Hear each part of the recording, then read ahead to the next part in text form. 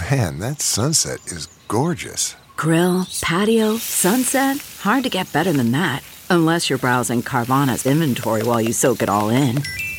Oh, burger time.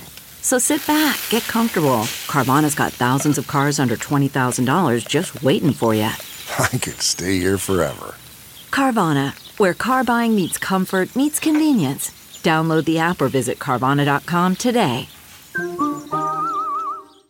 It's Ask Dr. Phil. Do you have a need to control others and it's so strong that it's ruining your relationships? The number one most important thing for you to understand is that you have nothing to lose if you stop trying to control others. And really, you're not in control anyway. That's just a perception, and people don't like to be directed all of the time. They will resent you and they will rebel. So you want to stop trying to dictate every step in every relationship. It is born from insecurity. You have to be willing to take the risk to see if they will choose to be with you even when you don't make them. For more advice, log on to drphil.com. I'm Dr. Phil.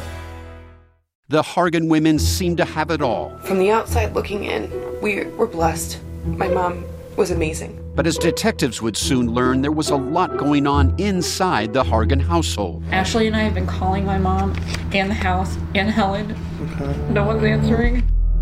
63-year-old Pamela Hargan gunned down in her own home. Her youngest daughter, Helen, lay dead upstairs. Patrol, when they arrived, assumed or thought that there might have been a murder-suicide. But for the detectives on the scene, there were things about the scene itself that were concerning to us on day one.